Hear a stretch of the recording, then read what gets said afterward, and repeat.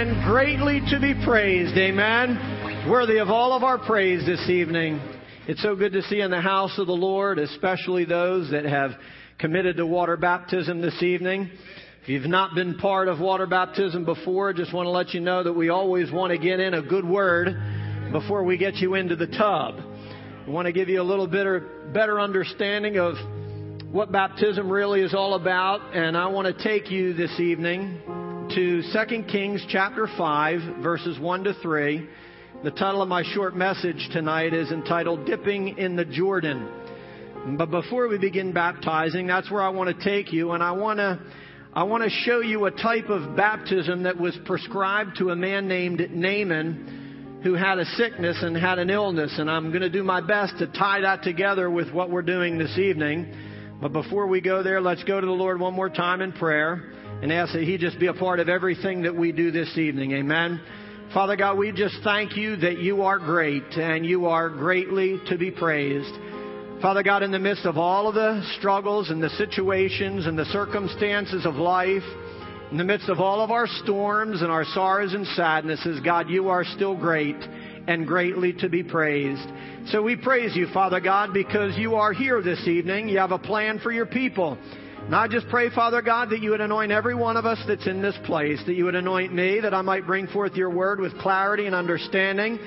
And Father God, that You might anoint Your people, those that hear Your word, that they might receive Your word, and a special anointing upon those that have chosen to be baptized this evening, to obey Your word, Father God, and demonstrate a decision that they've already made in their heart to just live for You. I just pray that You would be high and lifted up this evening. We give You the praise and the glory, and all God's people said, Amen.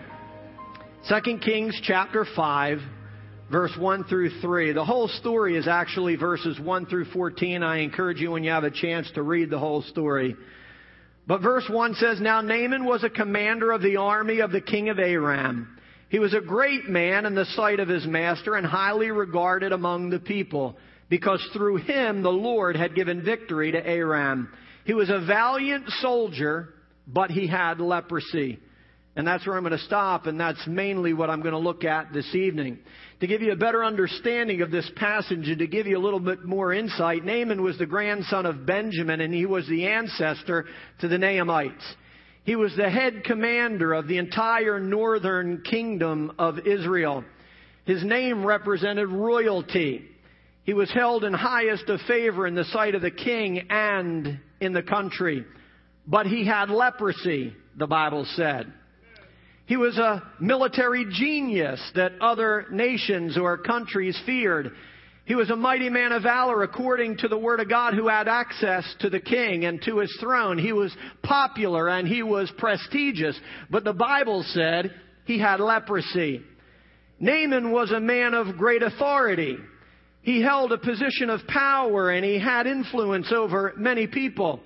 By his own word, he had the authority to command an entire army. Go here and go there. Do this or do this. Go forward or retreat.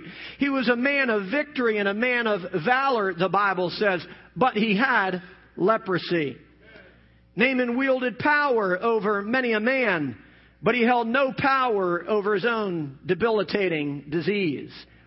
He was a mighty man of valor, but according to the word of the Lord, all of that was rendered meaningless because he had leprosy. His position, his popularity, his prestige, his power, his influence made no difference in his life at this point because he had leprosy. It's almost as if the Word of God is telling us that all of this stuff, all of his great achievements, everything that I just told you about this man named Naaman was disqualified because he had leprosy. If you know anything about leprosy, it's a flesh-eating disease that can cause your extremities and the extremities of the body to decay and rot and literally fall off. Your nose will rot and fall off. Your fingers and your toes and your extremities on your body will decay and begin to fall off and rot. It starts out small and seemingly harmless. It starts with a little spot that you might be able to cover up with a Band-Aid. But if left unattended, leprosy begins to consume the entire body, inside and out. You see, leprosy back then and even today, if left untreated, has the power to permanently disable and disfigure its victim and ultimately will lead to death. And it's exactly what Naaman had. He had leprosy. According to Old Testament law, anyone with leprosy was considered unclean, even if he was a commander of the king of Aram, including Naaman. Anyone who had leprosy was to announce themselves unclean, including the commander of the king of Aram. Wherever they went, they were to announce themselves, like I said, unclean. Everywhere they went, into every crowd that they decided to go into, they would have to announce themselves as unclean, unclean, so that those who were there would be able to avoid them and not contract this disease that they had. Naaman himself, this mighty man of valor, this man who had influence over a nation and controlled an army, had to announce himself unclean, unclean. No one was excluded from this situation. Everyone that had leprosy had to wear a black hood over their face, and they had to cover their rotting decay. They had to live outside of the city, and they were cut off and isolated from everyday society. And here we have Naaman, this man whose name means royalty, this man who was commander over the entire northern kingdom, who had leprosy himself. In the Old Testament times, there was no cure for his condition. There was no man-made medicine that had the power to stop the spreading of this terrible disease. And there was no man-made cure that could wipe away its effects. It was completely incurable. There is a section in the Word of God in Leviticus that's dedicated solely to those individuals that might have leprosy and how they are to treat the leprosy and how they are to keep themselves clean. There were rituals and there were cleansing processes that were outlined in the Word of God concerning those that had leprosy, but the fact remained that there was no cure for leprosy. But when you look at 2 Kings chapter 5, verse 10, you find that Naaman was offered a cure for his condition. He was offered a way to be made whole when no man could make him whole. He was offered a way to be cleansed when there was no medicine available to make him clean. He was offered a way to be set free from this disease and from its consequences, which was death, church. If you know the story, and I'm not going to spend a whole lot of time going through the whole story, but if you know the story, you discover in these passages that the prophet Elisha sent a messenger to tell Naaman to go dip in the Jordan River 7 times and his leprosy would be gone. Your flesh will be restored and you will be cleansed, God said through the prophet Elisha. The disease that you have will be completely gone. No more disease. No more disfigurement. No more destruction. No more death. If you would just go to the Jordan and dip yourself in the Jordan 7 times. But amazingly, when you read this story, Naaman refused the cure for his condition. The Bible says that instead of embracing the cure, instead of embracing the solution for the condition that he found himself in, he grew angry and he walked away. He grew angry and he walked away. He went away angry instead of made whole. He went away unclean instead of restored. He went away broken instead of whole. He went away sick and disabled instead of delivered. I want you to think about it. Here we have a man of valor. Here we have this mighty man who controlled the entire army of the northern kingdom. He was diagnosed with an incurable, destructive disease. He had to call himself unclean wherever he went. And he was offered a cure. He was offered a new life. He was offered a chance to be restored. He was offered an opportunity to have his rotting, decaying flesh made new and made fresh again. But amazingly, the first time he was offered the cure, he refused. This isn't part of my main message, but I want you to understand it's exactly where the world is. They're offered a cure concerning sin. They're offered a cure to be made well. They're offered a way to have their rotting, decaying flesh that is destined for destruction to be made whole and to be washed and cleansed of this horrible thing called sin. But when they hear the cure for their condition, they get mad. They don't want to hear about it, and they walk away. When you begin to tell them about the blood of Christ, and you begin to tell them that they got to dip themselves in the Jordan of the blood of Jesus Christ, they get angry and they walk away. They want a cure for the condition, but they don't want the condition for the cure. And we have to keep in mind that if we want to be made well, if we want a true cure for our condition, there's only one place that it can be found, and it is through the blood of Jesus Christ. It's the cure that the world needs, church. And it's the cure that we can offer them through the cross and the blood of Jesus Christ. Naaman had a disease that was sure to end his life, and he was offered a cure for his condition, and yet, like I said, he refused. He was offered an opportunity to avoid death. He was offered an opportunity to have his flesh completely cleansed. And what does he do? He leaves angry, the Bible says. I would imagine someone that was offered a cure for this condition would run as fast as they could to the Jordan River and dive head first and start splashing around hoping to be cured.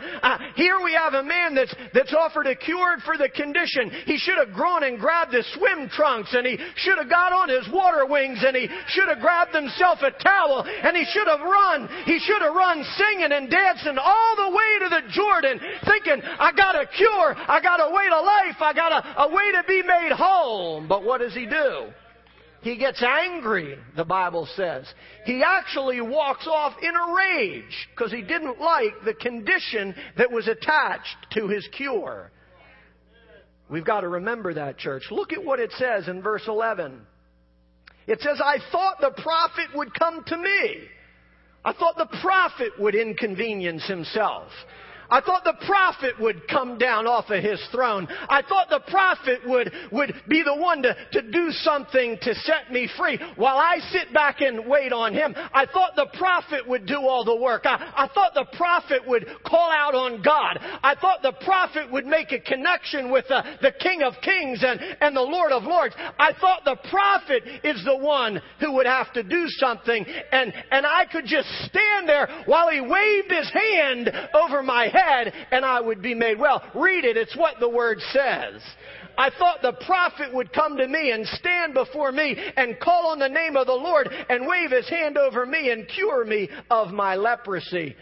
I thought the prophet would do all the work. I thought the pastor would do all the work. I thought the staff would do all the praying. I thought the leaders would do all the sacrificing. I thought the pastor would be the one to tarry through the night and begin to fast and cry and weep and call on the name of the Lord. I thought someone else would do all the work.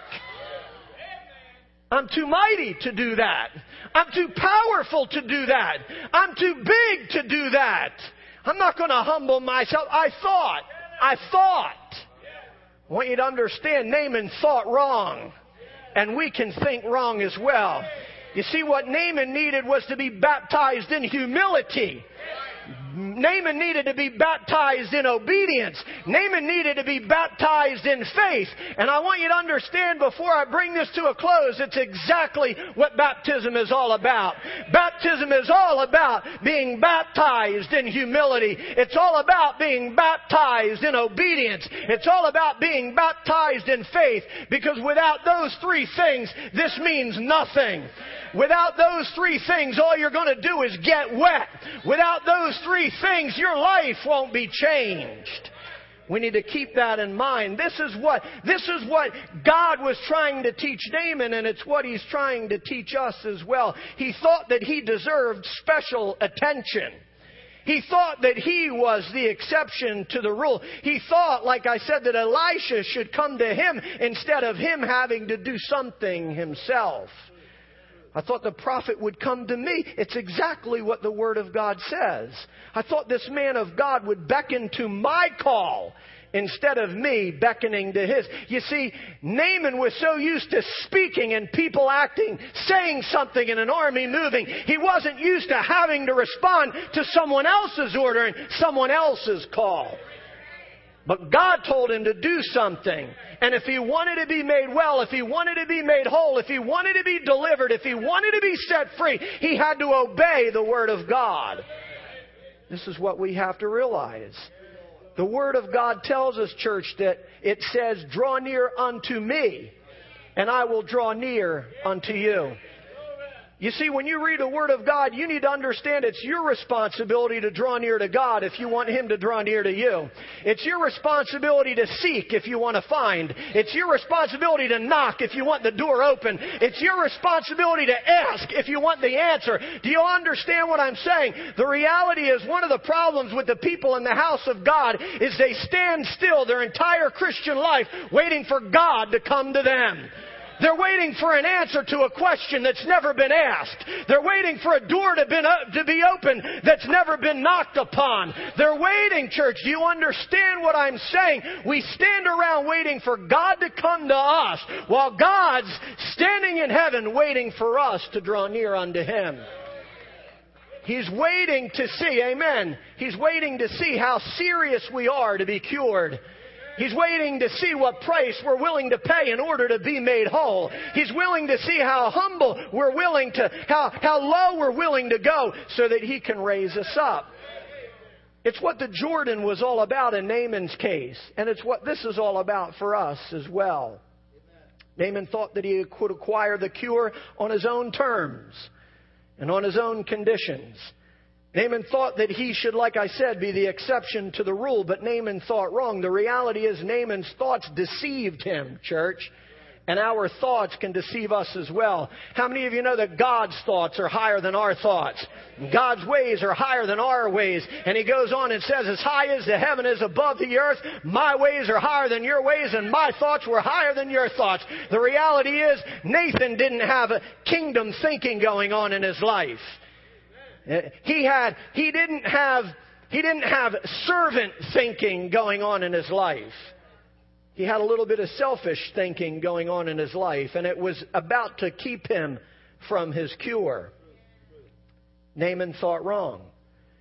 I thought the prophet would come to me and wave his hand over my head and make everything better. And how true that is still today. Listen, I've been in ministry long enough and counseled with people long enough and prayed with people long enough to know that there's individuals that all got all sorts of junk going on in their life. They got all sorts of garbage going on in their life, and they think the answer is to call on the pastor or call on the staff and sit in our office for 5 minutes and us wave some kind of magic wand and say some kind of magic prayer over their life without them having to do one single thing and be made well. Don't have to pray any longer. I don't have to read the Word of God any more than I do right now. They don't want to have to make any changes. They don't want to have to make any sacrifices. They don't want to have to pay the price. They just want pastor to pray and make it all okay. Don't want to have to do anything. And the saddest thing is, when as pastors, when as counselors, you begin to lay out a cure for someone's condition, when you begin to lay out a cure for a busted marriage, and you begin to lay out a cure for messed up finances, and you begin to lay out a cure for failed families, they begin to look at everything that's required and they walk away unclean. They walk away still broken. They walk away unrestored. They refuse to conform themselves to the conditions that God sets forth in His Word, or the conditions by which they might be made well. And they walk away, church, and their marriage is still as messed up 6 months later or 1 year later because they didn't want to pay the price. Because the pastor didn't pray hard enough. because the pastor didn't make the sacrifice. I want you to understand what God is trying to teach us through this passage of Scripture is that there is a responsibility on our part when it comes to being made whole. When it comes to our lives being changed, when it comes to us being set free, there is a responsibility that we have. And the three responsibilities, especially concerning what's going on tonight, is humility, obedience, and faith.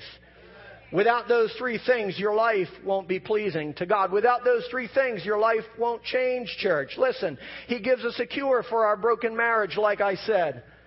Maybe you need to tell your spouse, I'm sorry. Maybe you got to go to a recovery house and get some counseling.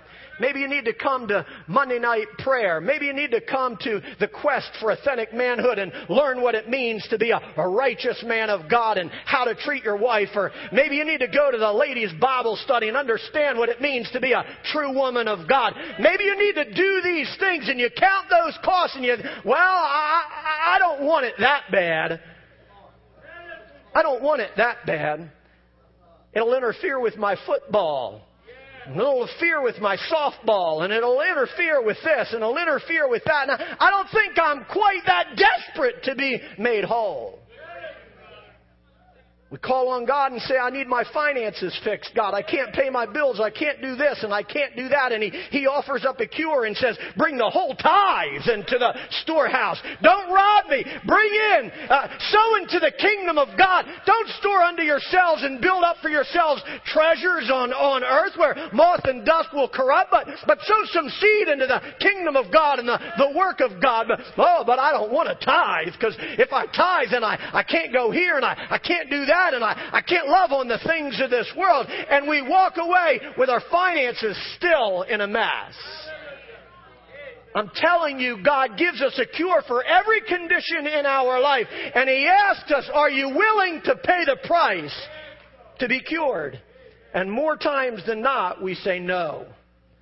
More times than not, just like Naaman. The first go around, we get mad at God because He's asking us to do something that's inconvenient. Listen, Naaman wanted to go. Naaman wanted the cure. He desperately wanted the cure. He would have been a moron not to want the cure. He wanted the cure for his condition. He just didn't want the conditions for the cure. He wanted the cure for his condition. He just didn't want the conditions for his cure. And the first time he was confronted with those conditions, he got angry and he walked away. He got angry. He got mad. Thank God he eventually did what he was told to do. And as I close, I'll tell you, you know the story. His flesh was made like a little boy, the Bible says. And he was completely cleansed because he was baptized in humility and he was baptized in obedience and he was baptized in faith. It had nothing to do with the Jordan River. God could have sent him anywhere. God could have said, go dip in your bathtub 7 times. God could have said, go stand in the rain until it stops raining. God could have said anything, but God said, go dip in the dirty Jordan River because it didn't make sense to God. It didn't make sense to Naaman. And he knew that Naaman had a pride problem as well. He didn't just have a leprosy problem. He had a pride problem. He had a sin problem in his life. And it's exactly why God said, go to the Jordan, because he had a pride problem. He knew that when He told him to go to the Jordan, something inside of Naaman wasn't going to feel right. And it was going to buck up against God. And God needed to take him on that route so that the pride would dissipate, so that he could be made well. Again, remember those 3 words: humility, obedience, and faith, because it's exactly what we need. I'm going to begin to wind this down, but one of the things that you have to understand and know about leprosy in Scripture is that it is always likened unto sin. Sin, just like leprosy, has the power to destroy its victim. It may start out small and seemingly harmless. It might seem like you can cover it up or sweep it under the rug, but if left unattended, sin will destroy your life. Sin will rage through your body. Sin will rage through your marriage. Sin will rage through your mind. Sin will rage through your family. It'll rage through your finances, and it'll rot your life to death. That's the power of sin. It's just like leprosy. The reality is sin has the power to spread into every area of your life and completely debilitate it and completely disable it. Sin will disable your marriage. Sin will disable your finances. Sin will debilitate every single area of your life if it is not dealt with properly. It'll destroy marriages and families and finances and minds and ministries and even nations if it's not dealt with properly. The reality is, just like with Naaman, no matter what position you hold, no matter what your place of power, no matter what your great reputation might be, no matter what accolades are attached to your name, sin still has the power to destroy your life. And it's why we need the blood of Jesus Christ. It's why we need the cross of Jesus Christ. And it's why we need to remember that flood that flowed from Emmanuel's vein. And it's why we do baptism. It's a reminder of the blood of Jesus Christ and how it has the power to wash away every sin. It's why we do this, church. Because you have invited God into your life. It's a demonstration of a decision that you have made to allow the blood of Christ into your life. It's a demonstration of your decision to allow God to come into your life through humility and obedience and faith and do a work that no man can do. You see, the reality is your popularity can't wash away your sin. Your place of power and prestige can't overcome your sin.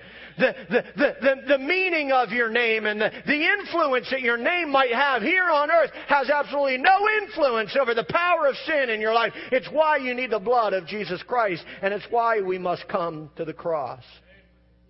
The sad reality is, so often we think like Naaman. Why do I have to come off of my throne? Why can't God come off of His? So often we look for the cheaper way out.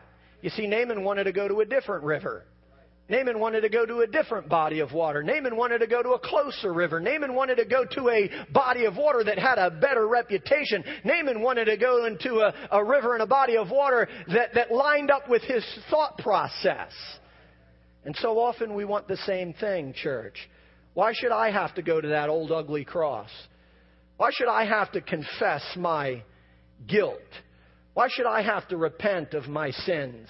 Why should I have to associate myself with the other criminals of the cross? I'm not a murderer. I'm not a hardened criminal. I'm not a thief. I'm not a prostitute. I'm not all of those things. Why should I have to humble myself? Why should I have to do that in order to be made well? Because it's part of the process, church. The Bible says, humble yourself in the sight of the Lord, and He will lift you up. You see, Naaman's cure, as I close, required these three things. Naaman's cure first required humility, because the Lord opposes the proud, but He gives grace unto the humble. And it's what baptism is all about. Baptism is all about humility that says, God, no matter who I am, no matter whether I'm young, no matter whether I'm old, no matter whether I'm black, no matter whether I'm white, no matter whether I've got a fancy name, no matter how well educated I am, no matter how much money I am, it says, I still need Jesus. I still need Jesus. No matter how many accolades are attached to me, no matter how many great earthly accomplishments I have achieved so far in my life, I still need Jesus. Baptism is a confession of humility. Naaman's cure required obedience, because obedience is better than sacrifice. Remember, it's not about what Naaman thought. It's about what God required. And God required him to go to the Jordan and dip 7 times. And if he was going to be made whole, obedience had to be part of his life. When you step into this water, look, if you've got no intention of obeying the voice of God, the will of God, or the Word of God before you go into that water, you're not going to obey Him when you come out. There's no power in this water. You must have decided in your heart. You stand here. Every candidate that goes down this water is saying, I have decided to obey Jesus Christ. When I go in and I come out, it's no longer I that live, but it's Christ that lives within me. It's no longer my will that be done, but it's the will of my Father which is in heaven, because He poured out His blood so that I could be cured. If you got no intention of changing your life, when you go in that water, I'm telling you, all you're going to do is get wet. I don't care what age you are, your heart should say, God, I'm here to obey you. God, I'm here to live for you. God, I'm here to serve you. Whether you're 6 or 60, the heart should be the same. I love Jesus, and I want to do what He says. Amen. Finally, it requires faith. Because without faith, it's impossible to please the Lord. You see, when you stand here, you've got to have faith that this actually means something. You've got to have faith that the blood of Christ is able to wash away every sin. You've got to have faith in the work of Jesus Christ and the cross of Jesus Christ and the blood of Jesus Christ. You've got to have faith that everything you've heard on Sunday morning or heard from your mommy or heard from your daddy or heard from the pastor is true. You've got to have faith that He sent His only begotten Son so that whosoever believes in Him would not perish but have everlasting life. You got to have humility, you got to have obedience, and you got to have faith. So if you're here tonight and you're a candidate for water baptism, put up your hand for a second. If you're here to be baptized in water this evening, I'm just encouraging you, have humility. Have a heart that just trusts in God. If you're a candidate for baptism, you can put your hands down. I just want you to be willing to say, God, it's all about you and not about me. I'm doing this as a demonstration of me surrendering my will to yours. And God, ultimately, I'm demonstrating my faith in the work of Jesus Christ. Let's pray.